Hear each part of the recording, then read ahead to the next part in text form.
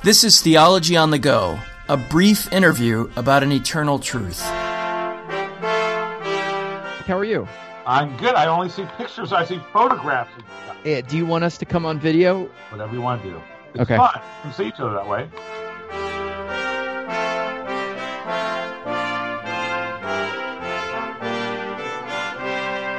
Welcome to Theology on the Go.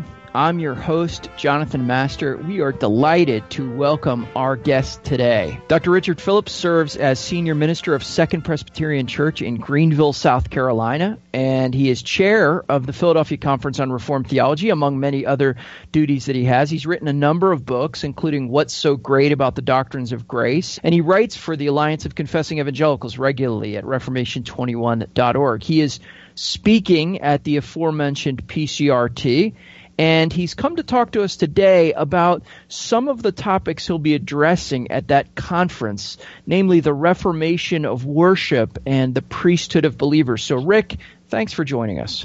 You're welcome, Jonathan. Great to be here.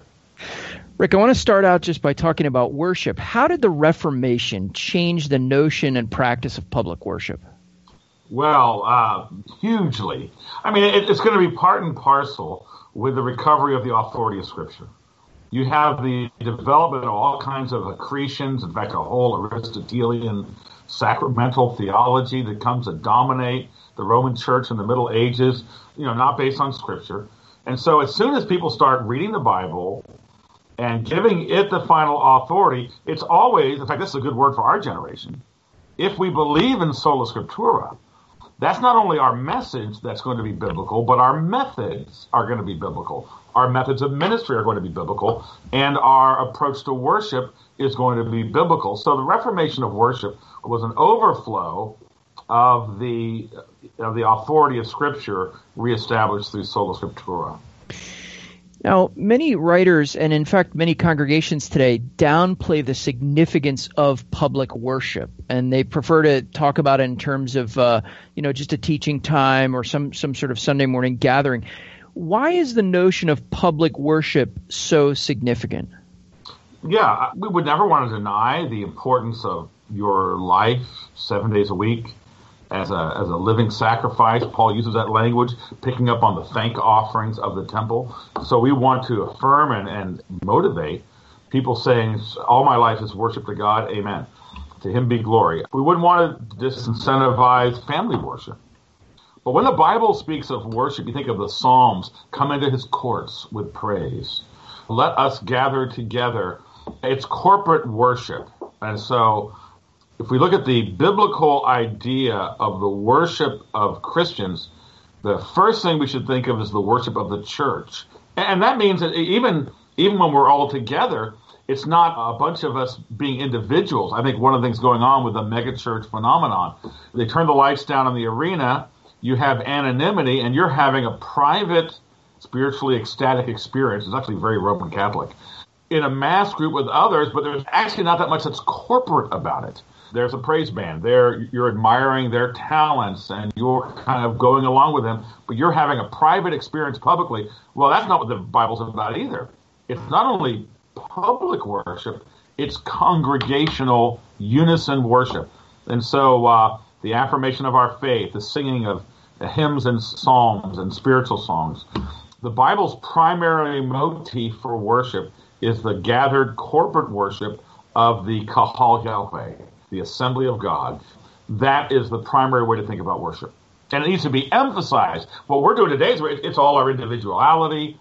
It's the low ecclesiology of a lot of evangelical folks. And so why should I go to church? I'll watch a sermon on the internet. That's worship. No. I mean, it is a form of worship, but you're neglecting the primary worship duty, which is to gather corporately with the congregation in the presence of God and give him praise. Come into his courts with praise. You've touched on the authority of Scripture and how that is to shape our worship, and you've touched on some other important biblical emphases on gathered public worship. I wonder what other emphases of the Reformation ideas of worship or the Reformation of worship seem to be lost or have been entirely lost in today's modern evangelical context. We look at the Reformation and worship. You're going to kind of start with Luther and move to Calvin. So you're going to start with the fundamentals, the radical break, and then the fleshing of that out, and then even so in the Puritans and whatnot. So the first thing you're going to say about it is it's the dethronement of the sacraments from the central place and a wrong, unbiblical sacramental theology that Rome had. That's going to be removed. The pulpit is going to be placed in the center instead of the altar. And so the Reformation is first and foremost going to worship through not only according to the Word of God, but through the Word of God, by means of the Word of God. Now, again, I attended a church service this summer, and it was, I admit, after a while I started timing it. It was 36 minutes into the service before the Word of God was first referenced or read. And today, the broad evangelical movement sees worship as a cathartic spiritual ecstasy experience rather than primarily the proclamation and the teaching of God's Word. And so it's actually a different religion.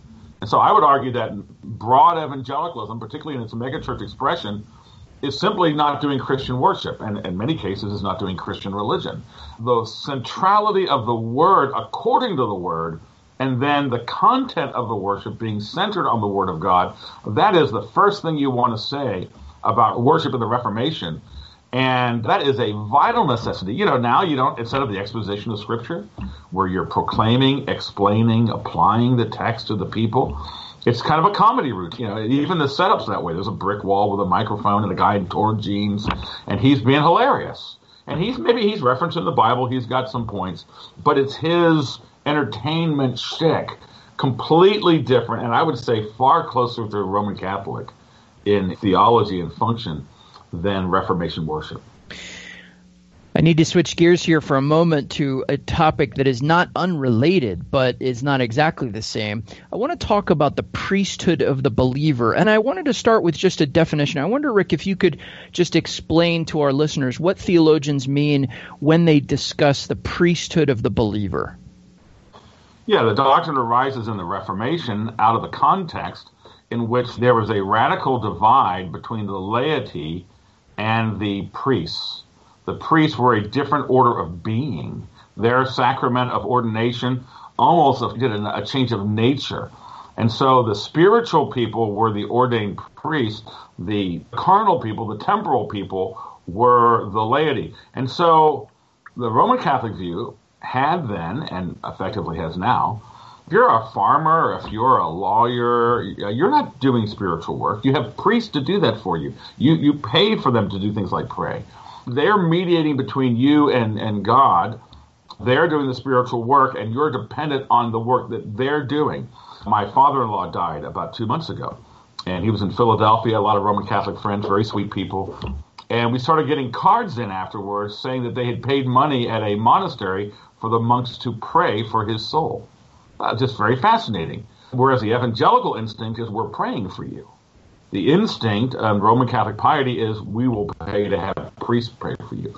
So against that backdrop, the priesthood of all believers says, no, there's no two-tier Christianity. Sure, there are offices, there are callings, there are vocations, but we are all spiritual. And we all are to do the work of spirit. And so, particularly when it comes to worship, it's not the priests, it's not the paid specialists who are doing the worshiping while we watch them and benefit from them doing it. No, the congregation is doing the worship, and one of the congregation members is the minister, and he's filling his role. But it's congregational worship. And so this wonderful principle that all Christians are spiritual. All Christians have equal access to God through Jesus Christ. In the words of Hebrews, the veil is down. Actually, we have a better access than the Old Testament priests did because we are into the Holy of Holies through the Holy Spirit. So I would argue that the priesthood of all believers was the doctrine that affected the most radical social change in the time of the Reformation. That's why in the PCRT we're focusing on that. Typically you do 5 addresses, you do each of the solas. Well, we're doing the solas, but we wanted to talk about the Reformation of worship. And then this vital matter of the priesthood of all believers. There are not worship professionals. Everyone has the same consecration to the worship and service of God. In the Roman Catholic Church, of course, there was a communion in one kind. And so the laity was not given the wine.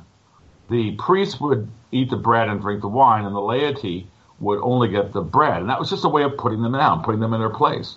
And interesting, in the years leading up to the Reformation, as you know, Jonathan, the Reformation was not a single event. It wasn't just about 1517.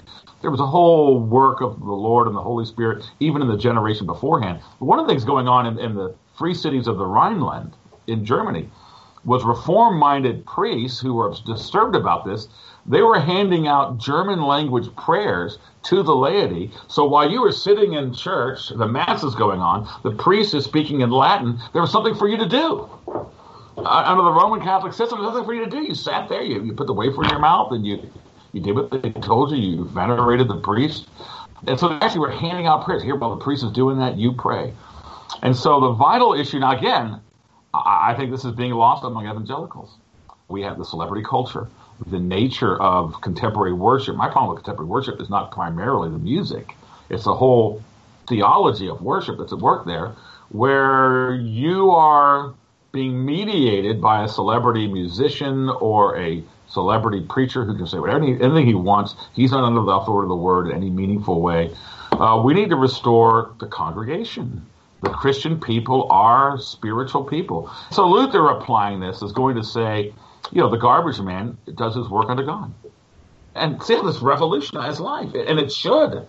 My life, my secular vocation matters to God in all that you do, in word or deed. Do it all to the glory of God. Now, Luther, used it as a way of attacking the Roman Catholic hegemony.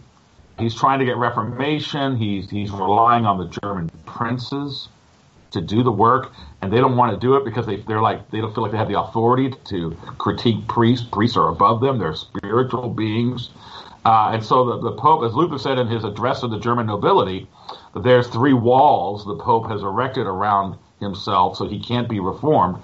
The trumpet blast that Luther blew in the address to the German nobility was the priesthood of all believers. And so his argument narrowly was that the German princes had the authority to demand reform in the church because they were not inferior spiritually. How you would asked you? For a short answer. I'm sorry. No. There's so much to discuss there, and I appreciate the background, particularly the historical background. I think is helpful for people. But you're ordained to a public teaching office, and what I'm wondering is if you could sort of set the priesthood of the believer, which you set against the Roman Catholic idea of priesthood, the priesthood of the believer, and kind of fit that in with what we would also agree is a very important truth, which is that some men are set apart for public ordained teaching office. Could you sort of set those things in context? That word priest is a loaded term, and intentionally so. I am not a priest. Christ is the high priest, and we are all priests in him, just as we are all kings in him, our king, and we are all prophets in him, our prophet. And so I do not mediate the grace of God through my labors. And again, in Rome, it was almost in a magical way. The priest had power through the Latin words to make the elements into the body of Christ. So his labor is that which is effectual in giving them the redemptive benefits of Christ. I don't have that at all, so I'm not a priest. That's really important. Even, I wear a robe on Sundays because I exercise an office in the institution of the Church of Jesus Christ. And, officers wear uniforms. Policeman wears a uniform. Military officer wears a uniform. At church on Sunday, I wear a uniform. I wear a Geneva robe. As you're looking at me on Skype right now, I am not wearing it. I'm not wearing a habit. I look like the Southern gentleman I am. I can testify to that. And so I am not permanently on a different plane, in a different class above the laity. I am one of them who has the gifts and the particular calling. I'm set apart for a function and role in the church, but my role is different in kind, but not in degree. The deacon's just as important and just as spiritual. The woman working in the nursery or the man working in the nursery, the garbage man. And Luther made direct appeal in the address to the German nobility, of course, to 1 Corinthians chapter 12, where the emphasis is not in a dual reality among the body of Christ. The body is one, many functions. You need the ear, you need the mouth, you need the hand. And so I'm the mouth, as it were, as the preacher. But that's just a calling and gifting. I am not a different kind of Christian. See, that makes me accountable, among other things. And it also elevates the people that their work is every bit as spiritual as mine on Sunday and during the week. And so, now, the radical Reformation is always going to take things too far. And so you have among the Quakers, the Mennonites, some of those groups where they got rid of all offices. And the Quaker meeting, they sit in a circle or square, and there's the New Testament clearly establishes offices. In Ephesians 4, he gave some to be apostles and prophets, some to be pastor teachers. And so there's gifts and there's offices in the church. But there is no two-tier spiritual hierarchy. I'm a Christian who has the particular calling of being a teaching elder in the church. Yeah, no, and that's helpful clarification. I think that's what I was trying to draw out, the fact that, it is the case, though, in your congregation that not every man sitting in the congregation would be in a position to come up and lead people in the sacraments or to preach perhaps on a Sunday morning. So there are those distinctions, but I appreciate your point, which is that's not a priesthood distinction. Yeah, and they're all competent to interpret the scripture, though. The New Testament is clear about that. We have the Spirit, we have the mind of Christ. It doesn't mean that we, are inspired in an apostolic sense. But Christians are competent to, and we need to, the New Testament's clear, we need to develop that competency. But every Christian man, woman, and child needs to rightly be able to interpret the scriptures. But to that end, teachers are given in the church. And so the teacher is given not to monopolize the ministry of the word, but to facilitate the ministry of the word. Of course, I'm using ministry in a way that some would object to. But the lay ministry of the word, our children need to understand the scriptures and to apply it. Our college students need to be witnesses on the college campus. They are serving the ministry of the word. That the teaching elder is equipped and trained. He's set apart. I do it vocationally, while other people are at a law firm or at a accounting desk. I'm studying the Bible. That's what I was doing all morning, working on my sermons. So I do this vocationally, as the New Testament says I should be set apart for it. And I serve the church in that teaching office. But notice that in a confessional church, Jonathan, it's not my private interpretation. It's not my private competency. I am accountable to a standard of the church of which I'm a member, and the congregation gets to know what that standard is. And I never mind someone who says to me, "Can you explain how this is biblical?" I love that question. Or I'm not sure you got that right in the sermon, but that's great. And I am not myself authoritative. I am the servant of them through that which is authoritative. Rick, last question. When it comes to worship, Reformation ideas of worship, or the issue of the priesthood of the believer, what resources or books would you recommend? Anything that's been especially helpful to you? Anything that you put in the hands of members of your congregation if they ask about these things? There's not a lot on the priesthood of all believers in our literature, to be honest with you. Having just given an address on it, I discovered that. I think the best resource is Martin Luther's address to the German nobility. And what's fascinating is that Luther makes a very brief appeal to it. He's always got a great rhetorical device. There's 3 walls around the Jericho of the papacy. I'm going to blow the trumpet like Joshua. I'm going to knock him down. Here's my trumpet. It's the priesthood of all believers. And it's like a page or two. And then he's just working it out. In Luther's view, it's so obvious from 1 Peter 2, 5-9, Revelation 1, 5, and 6, 1 Corinthians 12. It's fascinating that he doesn't really develop it, and you won't find a lot of literature on it, to be honest with you. So you're going to find it in the systematic theologies. You're going to find it in the history. I found some great stuff on it in Roland Bainton's Here We Stand. Roland Bainton's great biography of Luther was a really good source on it. Philip Schaff's History of the Church had a really good section on it at the beginning of Volume 7 on the Reformation in Europe. So it really, you find in the church histories and the systematic theologies, there's not a lot of literature available, to be honest with you. So you should write a book on it, Jonathan. Well, I'll put that on my to-do list. And Rick, thanks. I'm working on it. I got too many books I'm working on now. I can't add a new book. No. I'll take it under consideration. Hey, Rick, thanks for your time. I know you're busy, but I appreciate the time today. It's great. God bless you all. And anytime, okay? The Alliance of Confessing Evangelicals is supported by donors like you. You can contribute on placefortruth.org or via alliancenet.org, And I want to say thanks again for tuning into Theology on the Go, a brief interview about an eternal truth.